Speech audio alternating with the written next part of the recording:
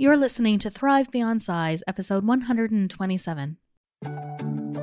Welcome to Thrive Beyond Size, the podcast that's all about finding health, joy, and liberation beyond weight. If you're ready to break free from diet culture and embrace a lifestyle that celebrates your body regardless of your size, you're in the right place. Here's your host, health and wellness coach, Dr. Michelle Tubman. Well, hello there, friends. Welcome back to the podcast. Hope you're all doing well. I am doing fantastic. As you know, I've had a bit of a rough few weeks. I had shingles. I was tired, lots of work, all sorts of things. And then I went to this lifestyle medicine conference, just over a week ago, and it totally changed everything for me.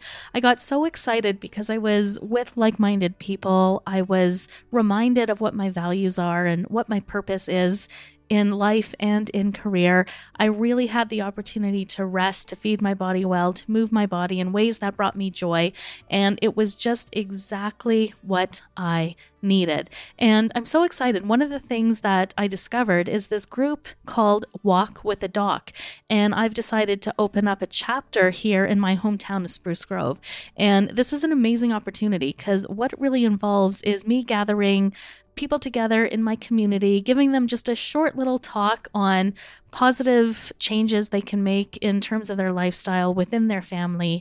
And I answer questions, and then together we all just spend time together and go out for a walk. And I think it's such a great way for me to volunteer and give back to my community in a way that's really aligned with my passion of reconnecting people with their bodies, encouraging joyful movement, and all doing it with community. And the key is that starting this endeavor is really something that's coming from my passion to help people and is also completely in line with my personal values. And so to explore these particular concepts more fully, I have invited Kirsten Beske onto the podcast to talk with us today. Kirsten Beske is a mindset and transformation expert, helping professionals break through invisible inner barriers to attain more clarity, impact, and ease in life. A Harvard graduate, she's an experienced psychotherapist and a mindset coach, specializing in helping women master their own internal world to achieve success. A former litigation attorney, she pivoted mid-career to align with her higher purpose and skill set. With over a decade as a clinical psychotherapist and now mindset coach, she serves others to expand, transform, and attain their full, limitless potential. And so in this amazing interview with Kirsten, we really talk about what is required for change and transformation and how we can really begin to connect with our value system and our North Star or our higher purpose to really drive the change that we're looking for. All right, so without any further delay, here is the interview with Kirsten. Enjoy. Kirsten, welcome to the Thrive Beyond Size podcast. Really happy to have you here with me today. I'm glad to be here. Thank you for having me. And I anticipate having an amazing conversation about transformation and limiting beliefs and how we can bust through those, do what we need to do to see the transformations that we want to have in our life, which is so exciting. And before we jump into all the juicy details of that, Kirsten, can you tell us just a little bit about yourself and what you do? Well, I'd like to call myself a change expert because I've lived several chapters of my life, but essentially I help usually mid-age women, not always exclusively, who are just, really been at the top of their career or really have mastered some part of their life, but they see what's ahead and they want something different. So I help them negotiate those big life changes that help and, find more joy and engagement and in the next chapter of their life. I like to call it, designing your life by, navigate by your North Star and design your life your way. Oh gosh, it sounds like I'm your perfect client, by the way. Okay. We should talk. Yeah. I'm staring 50 down, right in the eyes right now. Yeah. And I've got all this perimenopause stuff going on that is opening some opportunities and closing others and making me question, what I want in my life. And I am no stranger to change myself. I have gone through many transformations over the course of my life as well. I didn't go to medical school until I was 32. right? So that was a big change. And now here I am, looking at 50 and just started this coaching business not so long ago and really thinking about, where do I want the last, couple decades of my working life to be focused. And change is not easy.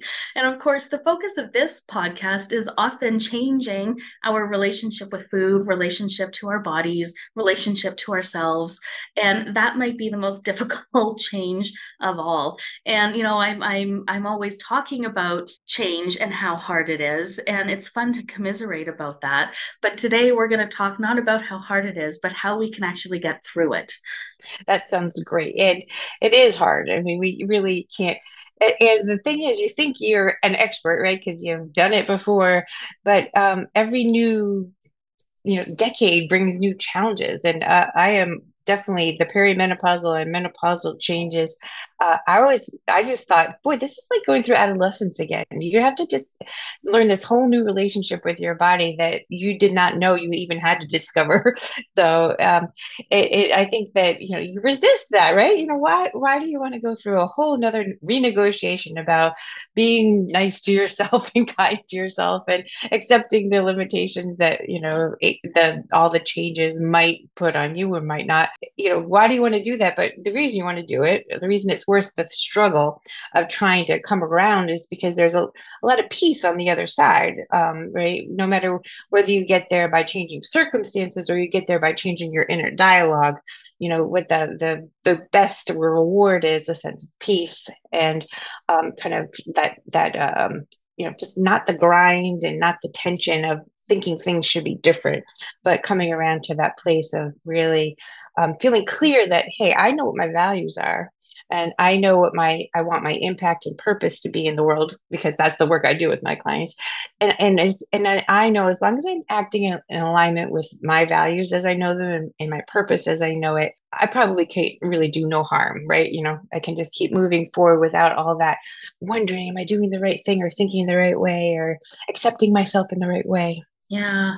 And I think that's really the crux of it, isn't it? It's how we think about the change process and what life looks like on either side of it. And you mentioned in there that, we either change the circumstances or we change our mindset or our thinking around what's ever going on. And I think it's important to emphasize that, because sometimes change happens because of a change in circumstances that aren't necessarily in our control, right? And other times change happens because you feel that tension, right? You maybe recognize that your life isn't in alignment with your values, or you are yearning for something more, something different, and you feel that tension to move into the next phase of your life. And in that instance, maybe you do have to change circumstances. But I think in both cases, it's how you're thinking about change and how you're thinking about yourself that is probably the most powerful. Absolutely. Yeah. That your self concept, it can get really sticky. You can kind of get stuck in it, right?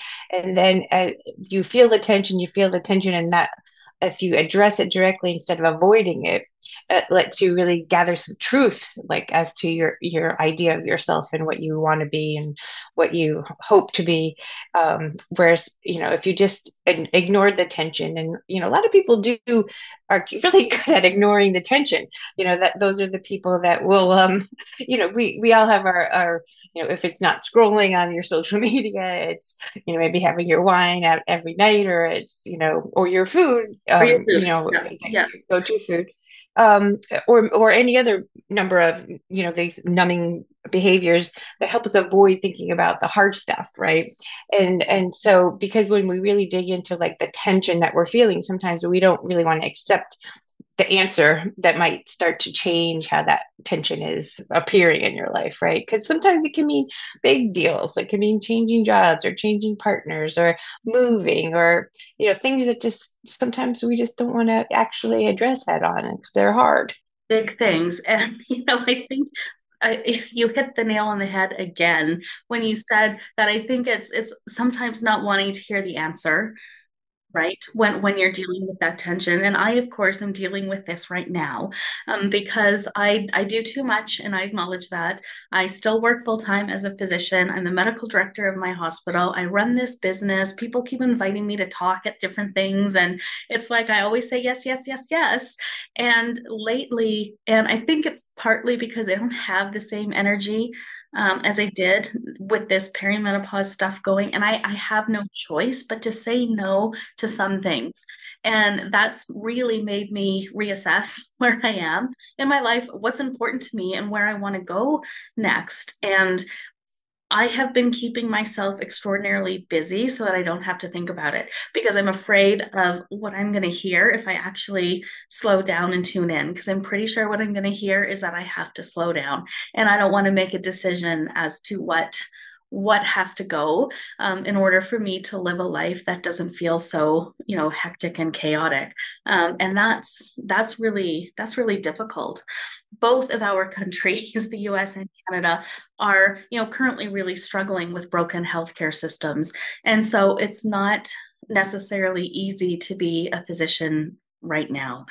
But one of my mentors is always saying, we have to practice radical acceptance. We have to practice radical acceptance that, we still have to come to work and function in this broken, shitty healthcare system. And it's much more difficult if we're constantly fighting against what is, instead of just trying to work through what is. And I love that idea of radical acceptance, because, when you're fighting against circumstances that are maybe out of your control, then it is that fighting and the resistance against it all that brings up a lot of that tension. Right, right. And I think, radical acceptance, I mean, it's a very deep and profound concept.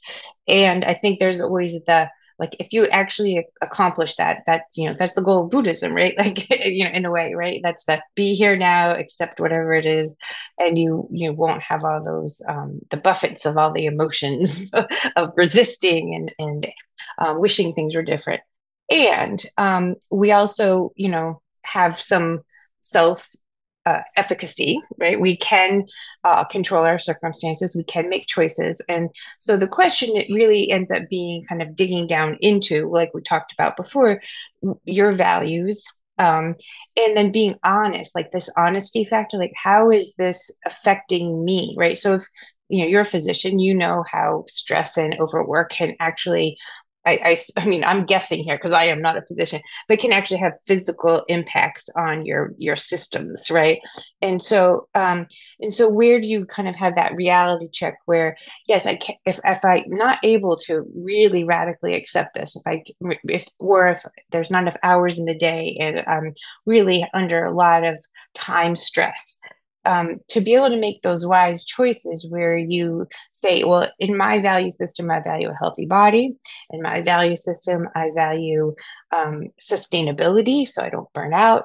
In my value system, I value keeping myself healthy so that I can care for other people. And all of these values line up to be an easy no for certain things, right? But there's a little bit of a process to get to that place, right? Because you have to be so discerning which are the things that are so important to you that you do want to accept them, and which things don't you really have to accept it because they're not good for you and they don't meet your higher purpose, which I assume is probably healing and helping people at some level, right?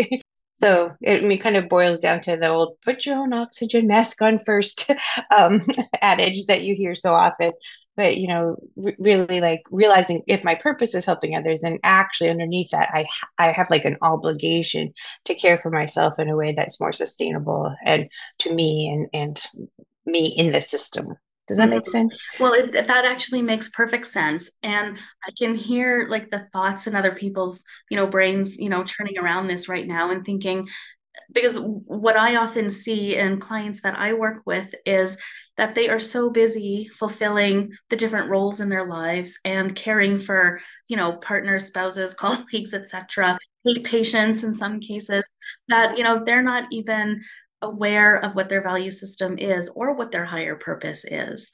And what I'm hearing from you is that identifying these things is just so important, because this is what the North Star is, that this is what guides us to make these decisions.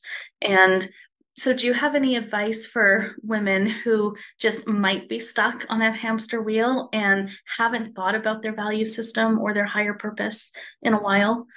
Yeah, well, first of all, I would say you're perfectly normal. Most people here in this, in our cultures, are on a hamster wheel, and we are forced to go so fast. So you don't blame yourself. This is just part of the culture that we're in. So there's that piece. And then to realize that sometimes, and I think of it as like whitewater rafting, like if life was a journey, sometimes when you're caring for kids and parents at the same time, or, whatever your circumstances are, you are in the rapids and all you can do is paddle as fast as you can to stay upright, right? And so you have to kind of have, the recognition that there's times when things are going to be just out of your control.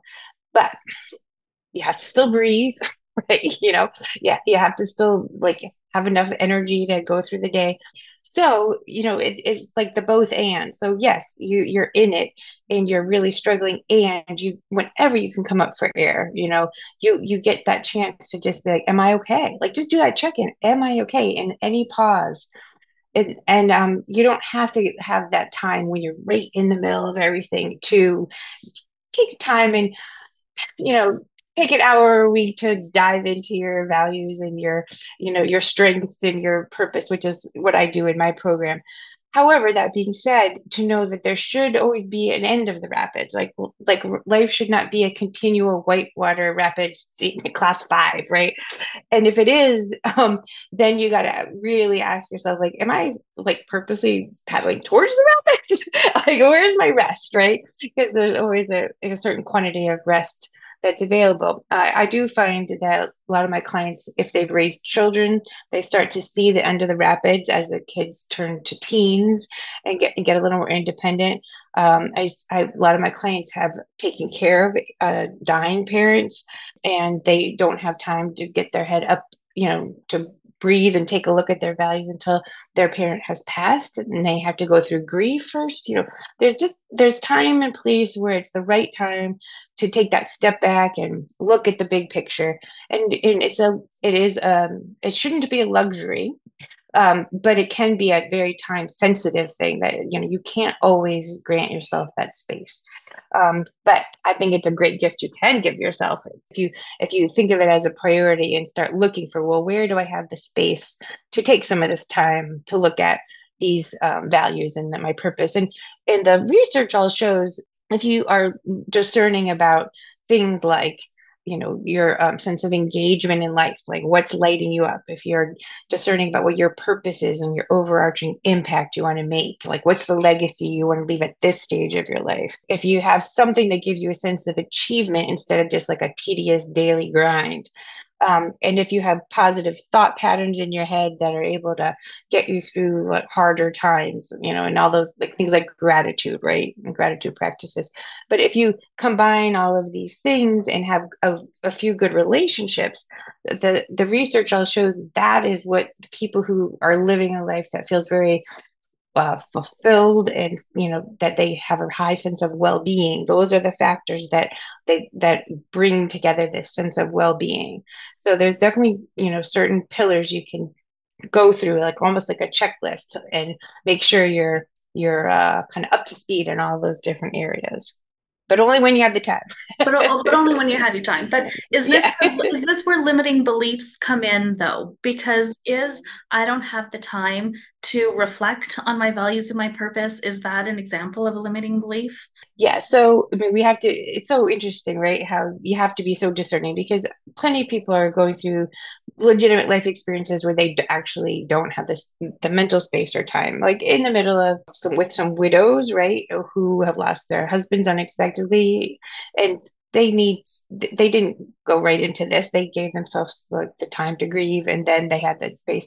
So there's real reasons, and then there's the hamster wheel. I must do, can't say no.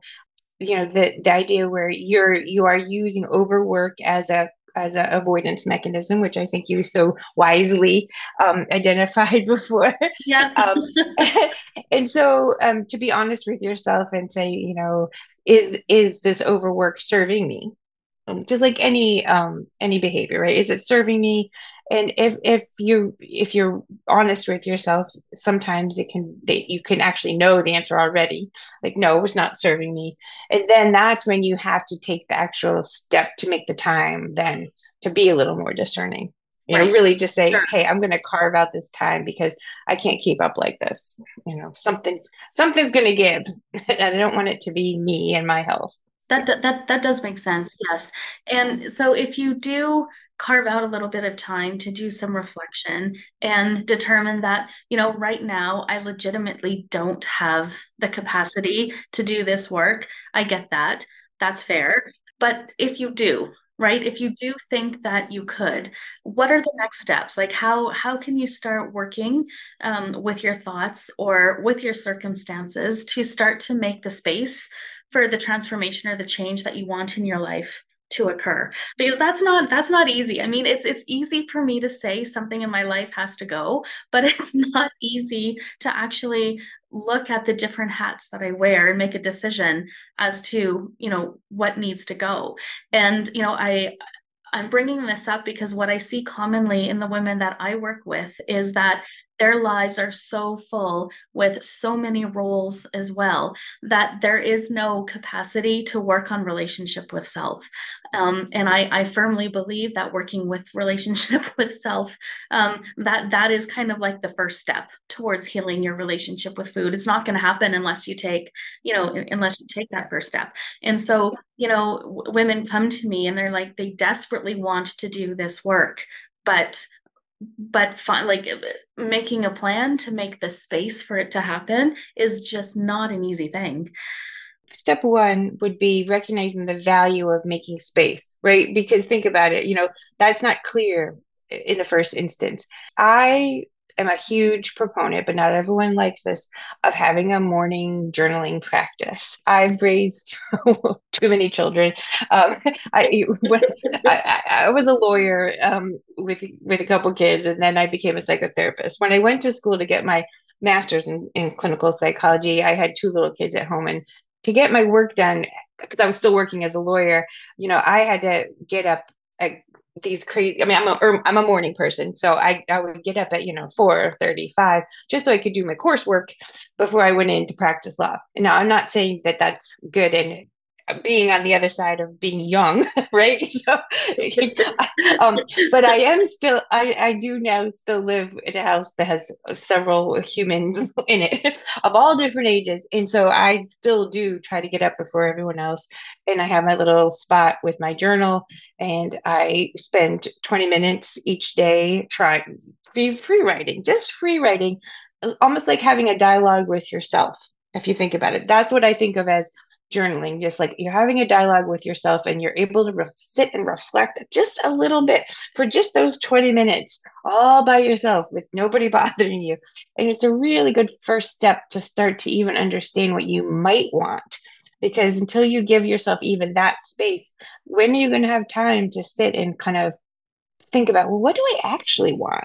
Right. I love that. And you know what? I actually have a morning journaling practice as well. I have forever. And when I do shifts in the emergency department, I do almost only 6 a.m. shifts at this point, which means I'm getting up at 4:15 in the morning. And I still even do my journaling before those shifts. It's such an important part of my life. And I have to agree that it is where most of my ideas come from, where my ahas come from, where it's a place where I can say things that I can't necessarily say out loud to anyone else yet, that I'm still, trying on ideas for fun and seeing how they fit and seeing how they feel. And it's such a beautiful way to explore. And I combine that with a little bit of a breathing practice. And like that has really been beneficial for me. And I think it's because I have that practice that I have the awareness that I need to let I need to let things go in my life. And just, one thing, and I'd love to hear your thoughts on this, that's been helpful for me is to not rush this process either. That I need to, yeah, I'm a physician. I get that. And a lot of my decision making is very cognitively based, but I have to spend time with, each of these hats that I wear and see how it feels and how it fits in and what it's going to feel like to let go. And I need to, like, I need to go through this process before I actually make a decision and make the change. And this is a big deal for me because a number of years ago, it's like, that's it. Like I've got to make a decision right now and I'm just going to do it. And then I'm going to just be okay with whatever the fallout is. And I think this is one of the gifts that perimenopause and journaling has given me is just the space to allow a little bit of time to make some of these decisions. Absolutely, especially big decisions like that when you've given so much of your life to a certain area, the thought of shifting out of it. I mean, when I was going to stop practicing law, after 14 years of being a lawyer, I did not do it like that, right? It's just something that you start with and you think about, and then you wonder. And frankly, I actually went to a career coach back. I just knew I wanted something different, and I didn't know what. And thankfully, she was this wonderful holistic career coach, which I've modeled some of my work on because she, worked with that it wasn't like a vocational test that you take and then she says go do this, but it was very organic, and that's the way I work with my clients too, very organic, to what will work for you. And when the idea came up of going into the field of psychology, I was like, I can't do that. And she's like, but why not? And I said, well, that would just be too fun. That would be like such a luxury. She's like, and this is bad. Why? Sometimes it is nice to have another person to kind of mirror and reflect back to you yourself in a way that's helpful to make things clear. So I do think sometimes we can't get all the perspective we need on ourselves alone all the time. I mean, we can get very clear, but sometimes it can help speed up the process and really get you on track with a wise person that gets to know you and gives you back that Well, feedback. and that's Yeah. really the power of coaching and like psychology, isn't it? Yes. Speaking of psychology, you've spoken about positive psychology, and that is a term I hear thrown around a lot, mostly because it keeps coming up in advertisements on my Facebook feed. I don't know why, but it's there. So, what exactly is positive psychology, and how can it help us if we're looking to change or transform our lives in some way? I'm so glad you asked it. So there's a misconception that positive psychology is like what people think of as toxic positivity, right? It's not just like, oh, be happy and think good thoughts and everything will go. It's not that at all. And I think that Martin Seligman, I think, is the person who coined the term positive psychology. And I know he would take it back if he could and come up with a different term. But really what it is, it's the science of well-being. It's the research and science behind how people thrive. And so before positive psychology, I put it in quotes, came to be, really psychology studied everything that was wrong with people. It was like the laundry list of all the labels of things that could be wrong with people. And so at some point, and Martin Seligman was one of the people that got thinking, what if we studied everything that's right with people? What if we actually started to learn how people thrive? And so in the course of doing that, the evidence has built up over the years, and really he focuses on 5 pillars. And so if you go through them, positivity is the first one, but it's positivity really is like an abbreviation for thought patterns. It's healthy thought patterns. It's not happy thought patterns. And then the next thing is engagement, and that's that concept of how you feel vital and in flow. I don't know if you're familiar with Mikhail Csikszentmihalyi's Yes, researcher book I Flow. cannot say Yeah. his name, but I'm very familiar with his book. Yes. Yeah. Yeah. So that's that sense of engagement that's important. Then relationships. I mean, study after study talks about the importance of connection and healthy relationships as part of people's sense of well-being, and especially throughout the whole lifespan. add on a little achievement. Apparently, humans, for some reason, will really crave a sense of achievement. And it can be internal achievement, right? It doesn't have to be someone giving you a prize because they recognize you did something good, but it can be your own sense that you've achieved something, or obviously it can be recognition by others of your achievement. And then my favorite, purpose and meaning, right? So just, and this I feel like is almost the umbrella of it all, but it's just the idea that people who have a pretty well-defined sense of purpose and meaning really have and are able to actually execute it in the world, have a really high sense of well-being and fulfillment. And so if you put together all of these, and they added on much after this model was concocted, his students all came back to him and said, you have to have something about the physical body. So he added a V for vitality eventually, like from this PERMA V model is what they call it. But this idea that it does matter that our bodies are at some level healthy and vital, you know, no, and so this is like the science of positive psychology, and all of the studies they do around this stuff proves that if you take advantage of all these, these different pillars of well-being, you're going to end up, in a better place of more thriving and less just surviving. Right. Yeah. And I love making that distinction between thriving and surviving. And for me, I also add striving as a third Mhm. thing in there because I tend to end up in this trap of constantly striving for things that will give me some external validation that are not necessarily aligned with my purpose or values. And I also tend to do this in a silo without that sense of community or connection. And so lately, over recent months, I've been noticing just how important that connection piece is for me, and how it's actually okay to seek out the company of others who I can talk to about these things and who I can share experience with, which as an introvert is not always easy, until I realized that I can actually find other people who are just like me, and right. And then it brings so much more fulfillment to me, for sure.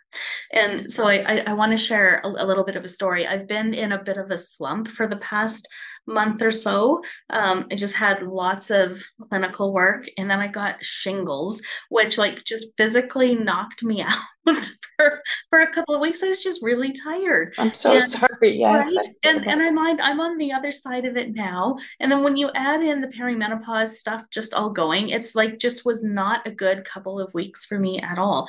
And so I had been booked to go to this lifestyle medicine conference, and I am writing my exam to be board certified in this, in December. And going to this conference is a mandatory thing. And so I had to go. I really didn't want to. All I could think about was just I would have 4 days at home with no work. I'm scheduled to be away, so I could literally hide at home and no one would know I was there, and I could just rest. Right? That's what I wanted. But I made myself go to this thing, and I met people who reminded me how much I love this. And we talked about things that reminded me what my purpose is and what my personal values are.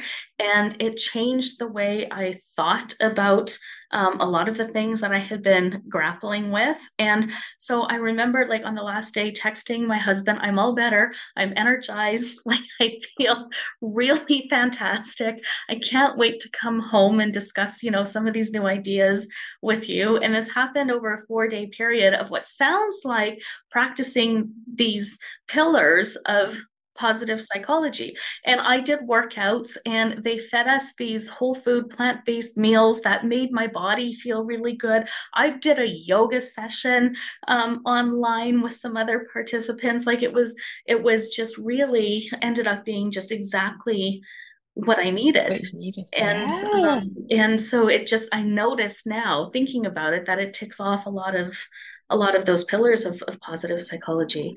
Yeah, that's a great observation. And I'm so glad that it was something that you were able to really kind of like capitalize on and really take advantage of. And good for you for making the time to go do it, despite your introversion and and all that. Oh my But goodness.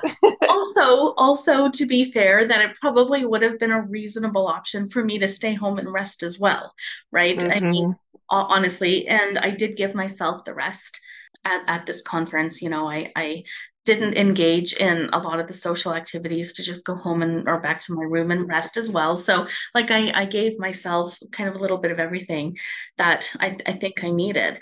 But I think it's just proof that if you do allow yourself, and this was a 4 day, like this was literally just 4 days, and it did all of those things. It connected me back to my purpose and my values, and allowed me to spend time with people who, really fill my cup and also have similar values and purpose, right? And so these are possibly actions we can take if we're looking to make change in our life, right? Are there other actions, other like practical things we can do to help us on journeys towards change or transformation?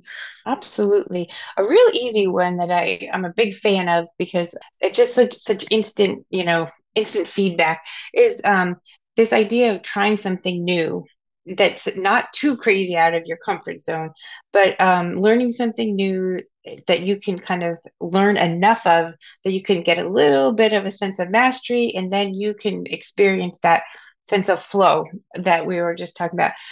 For me, I just learned how to play pickleball. Have you heard of this sport of pickleball?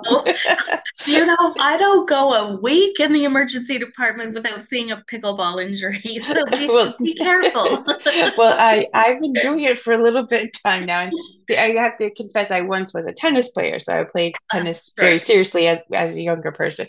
So this pickleball thing, which is like kind of, if you don't know, if listeners don't know, it's kind of like a cross between ping pong and tennis, somewhere in the middle. Um, but it's very fast paced and fun, but it's with a wiffle ball. Like you can't take it too seriously. But so, if when you're trying something new and you're learning and you're on that upward happy curve of getting better and learning and getting better and learning, whether it's a new language or a new instrument or taking an art class, there's just a lot of enjoyment that can come from learning something new, which I imagine that was a piece of your conference as well, was learning new things. So that's a really easy thing that anybody can just be like, when's the last time I started something new? When's the last time I was a beginner at something? And to like find something that might light you up and struggle through the beginning stages of learning and then start to feel that sense of mastery as you get better. That's that A of achievement that goes in the positive psychology, achievement and also engagement, because you have to focus so hard to be able to learn whatever you're learning. So very easy thing. Try something new that you haven't done. I think as we get older as adults, we forget that you're allowed to try something. You're allowed to be a beginner. We're so good at all the things. We haven't been a beginner in so long. It's really awkward sometimes. Might not even try something if we're like, oh, I don't know how to do that. I'll be embarrassed if I go to pottery class and can't throw a perfect circle or whatever. So letting yourself, not be perfect and go and show up as a beginner is a great way to shake things up a little bit. Um, in addition to like our journaling practice we talked about, but there's more. But how what else? Can want to give me another prompt that will let me think of something else? Well, let's take it back to what my listeners are often working on is their relationship with food. And so we take a intuitive eating approach here where I use the term legalize all foods, where we try to take away labels of good or bad. The problem is that we often have so many years of voices in our head saying, fat is bad, carbs are bad, can't eat after 6, like all of these, nonsense rules that feel, very true. And so we have to challenge some of these if we want to change our relationship with food. And this is not an easy thing, for many people to do. It's like literally learning how to look at food in a completely different way. And so journaling is definitely one that can be very helpful. But does anything else come to mind for you that could be useful in addressing, some of the thoughts that come up around food that really feels so true but that you'd like to challenge? Yeah, well, I mean, this is a terrific area of, of how do you shift your perception and your belief system so internally that it becomes real for you. So there's a couple of different ways to do this. I love the difference of an avoidance goal versus an approach goal. I think what you're doing with your intuitive eating is you're not saying there's no, I can't eat cookies, right? But so sometimes it's helpful to view the approach goal means like this goal that you're wanting to go towards. So it's like instead of I can't do these things, that would be like I will feel so good if I have what my body's craving, which is, probably a salad, right? Or, or something healthy, like viewing these as not away from, but towards. So it's like and so that's a shift that you can make with regard to all food, because sometimes I imagine many of your clients, um, food just becomes all bad. Like any food I put in my mouth, it's going to be bad. And so like just to start like acquiring a list of things that you really value and that are going to be nutritious, and you want to like go towards them, and then to reinforce that neural pathway, right? So then this like a meal with all fruits, proteins, carbs, and whatever is good, like and then but start to repeat that to yourself so that you feel comfortable, like I am fine with eating, good food I want. I mean, I don't, you tell me what would be like um, like a goal of your intuitive eating program, That, towards food. Yeah. I have permission to Hmm. eat any food that I'm truly physically hungry for. Yeah, love it. Right. And so when you have a affirmative statement like that, the thing to do is to cement it into your new neural pathways. One, to repeat it just plain verbally, right? Just like literally saying it over and over again, but then to connect it up with the behavior, right? So then when the verbal statement and the behavior are connected over time and with repetition, you actually can start to believe at a more deep level that this is true, even if at the beginning you were just saying the words because, hey, Michelle told me to say these words. Um, as we know, it's very hard to break habit pathways. So the part that's going to say, "Oh, it's bad for me to eat what I want," that's not going to go away unless like it's replaced by something else. Only by replacing it with this healthier affirmative statement is the old one saying is going to start to deteriorate, like because it just won't be used enough. The neurons will just start to. Kirsten, can you use the and here as well? Because I often suggest this, and it's like, you know what, I have this fear that eating cupcakes are going to make me fat, and I am also learning to give myself permission to eat whatever I'm truly hungry for, knowing that one cupcake every now and again is not going to cause me any harm. Like, can you use the and like that? Yeah. It's perfect. Yeah, it's perfect. And it's again a new pathway, right? It's not the old one, it's the new pathway. And so the other and then if you're looking at yourself from like if you're back to the self concept, right? you know I want to be a person that doesn't worry at that level about what I'm eating, right? I want to be comfortable with food. I want to nourish my body. All these positive kind of associations with taking care of yourself through nutritious food can all be new neural pathways that can be established if you repeat them with time and practice. But it's not simple. It's not a snap your fingers kind of a thing. All these new habits of thought have to happen over time. That you can't just start tomorrow and by Tuesday, next Thursday you're done. Course not. But I think some of those pillars of positive psychology can help with this because when I think of it's like connection, it's important, right? This is why I do my coaching in a group because we can talk about these things together and hear each other's experiences. And I think something happens when you can see other people see when you can witness those thought patterns changing and in other people, we know it's possible for us as well. And we're often also one of the things that often happens when women have a negative relationship with food is that they're denying themselves pleasure in lots of ways, like they're denying themselves the pleasure of eating and but pleasure in other areas of life as well. And I think one way I look at flow is like, I mean, that's a very pleasurable experience. At least it is for me. And so we actually encourage, clients to find the things that, bring you pleasure, find the things that you can get lost in doing and revel in how that feels. And even because once people, women anyways, get back to that and remember what it feels like to be in that state in their bodies, somehow food doesn't have the same power anymore because food isn't expected to fill some of these magical roles in our lives anymore. And so I love this idea of using positive psychology. Anyway, lots of goodness in there. Lots of no, that's perfect, and that is exactly what makes sense to substitute more positive um, through flow. We've got the positive experiences through flow, but the positive relationships, right? Also, you're making sure you've got that with your group. That's so fantastic.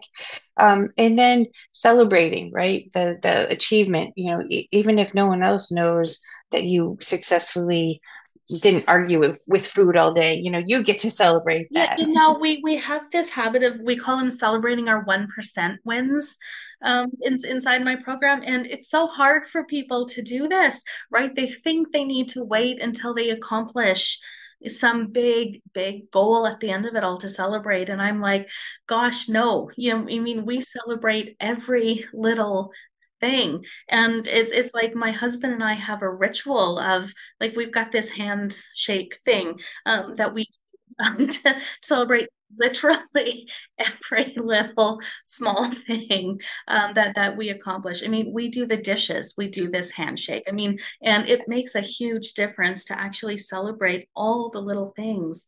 That's so important. That's great. It's great that you have that built into your group. Your clients are lucky to have But I might be a you. little biased. All right, Kirsten, thank you so much for joining me today. I know people might have some questions for you or might be interested in learning more about you. And so where can people find you if they want to reach out? Well, I have a website, so just www.kirstenbeske.com. But and so if you want to be on my mailing list or just say hi, that you can get to me through there. But I'm also on both Facebook and LinkedIn. I'm on Instagram as well, although I'm not as Instagram savvy as all the super influencers out there. But I respond to messages on all those platforms. So if anyone wants to reach out to me, you can absolutely find me on any of those platforms. That sounds perfect. And we'll be sure to include all of that inside the show notes for this episode as well. And before we sign off for today, Kirsten, do you have any last words of wisdom for listeners? Well, I think following your purpose and making sure that that is your North Star that's really guiding a lot of your other choices. I think you can't go wrong with that. So, and Can't ever go wrong. No, I yeah, agree. All right. yeah. Thank you so much, Kirsten. Thank you, Michelle.